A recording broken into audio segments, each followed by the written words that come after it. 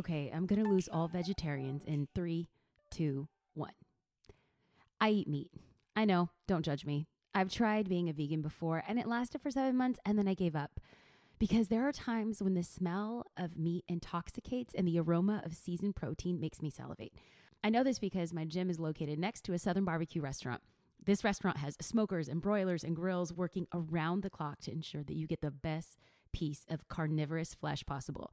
There's a large window granting voyeurs full access to the kitchens, and every morning there are 4 prep chefs seasoning, basting, and marinating meats. Yes, at 4:50 a.m., the chefs have begun to cook meat for the 7 p.m. dinner rush. The patience poured into each piece of meat is interesting. It's an art, if you will. Yes, meat by itself is tasty. Heck, meat, even raw, is great. Think of carpaccio with buffalo mozzarella or a sashimi sushi. But I believe that you could take something good and make it better, like marinating. In fact, Hebrews 5, verses 11 through 14 say this: "We have so much to say about this, but it is hard to make it clear to you because you no longer try to understand. In fact, though by this time you ought to be teachers, you need someone to teach you the elementary truths of God's word all over again. You need milk, not solid food. Anyone who lives on milk, being still an infant, is not acquainted with the teaching about righteousness. But solid food is for the mature, who by constant use have trained themselves to distinguish good from evil."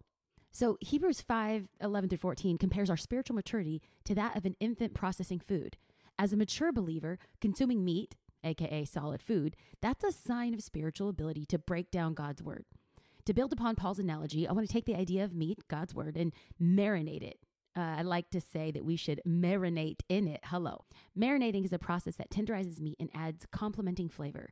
To take the example of the barbecue house near my gym, the cook preps by mixing 12 spices, a splash of Jack Daniels or some bourbon, and some secret sauce that they won't reveal to lather the meat before it loads into the smoker.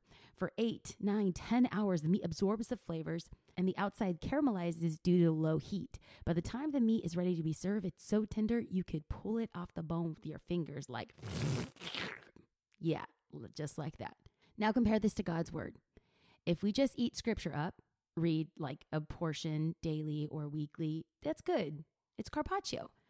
But good God, if we season that junk up with 12 spices, a splash of living water, and refine it by low fire, do you know how good that spiritual piece of meat will taste? It is heaven-sent barbecue, people, for real. So eat up, y'all. Dig into his word, because nothing will satisfy you more than the bread of life, meat of his word, and living water. Bon appetit.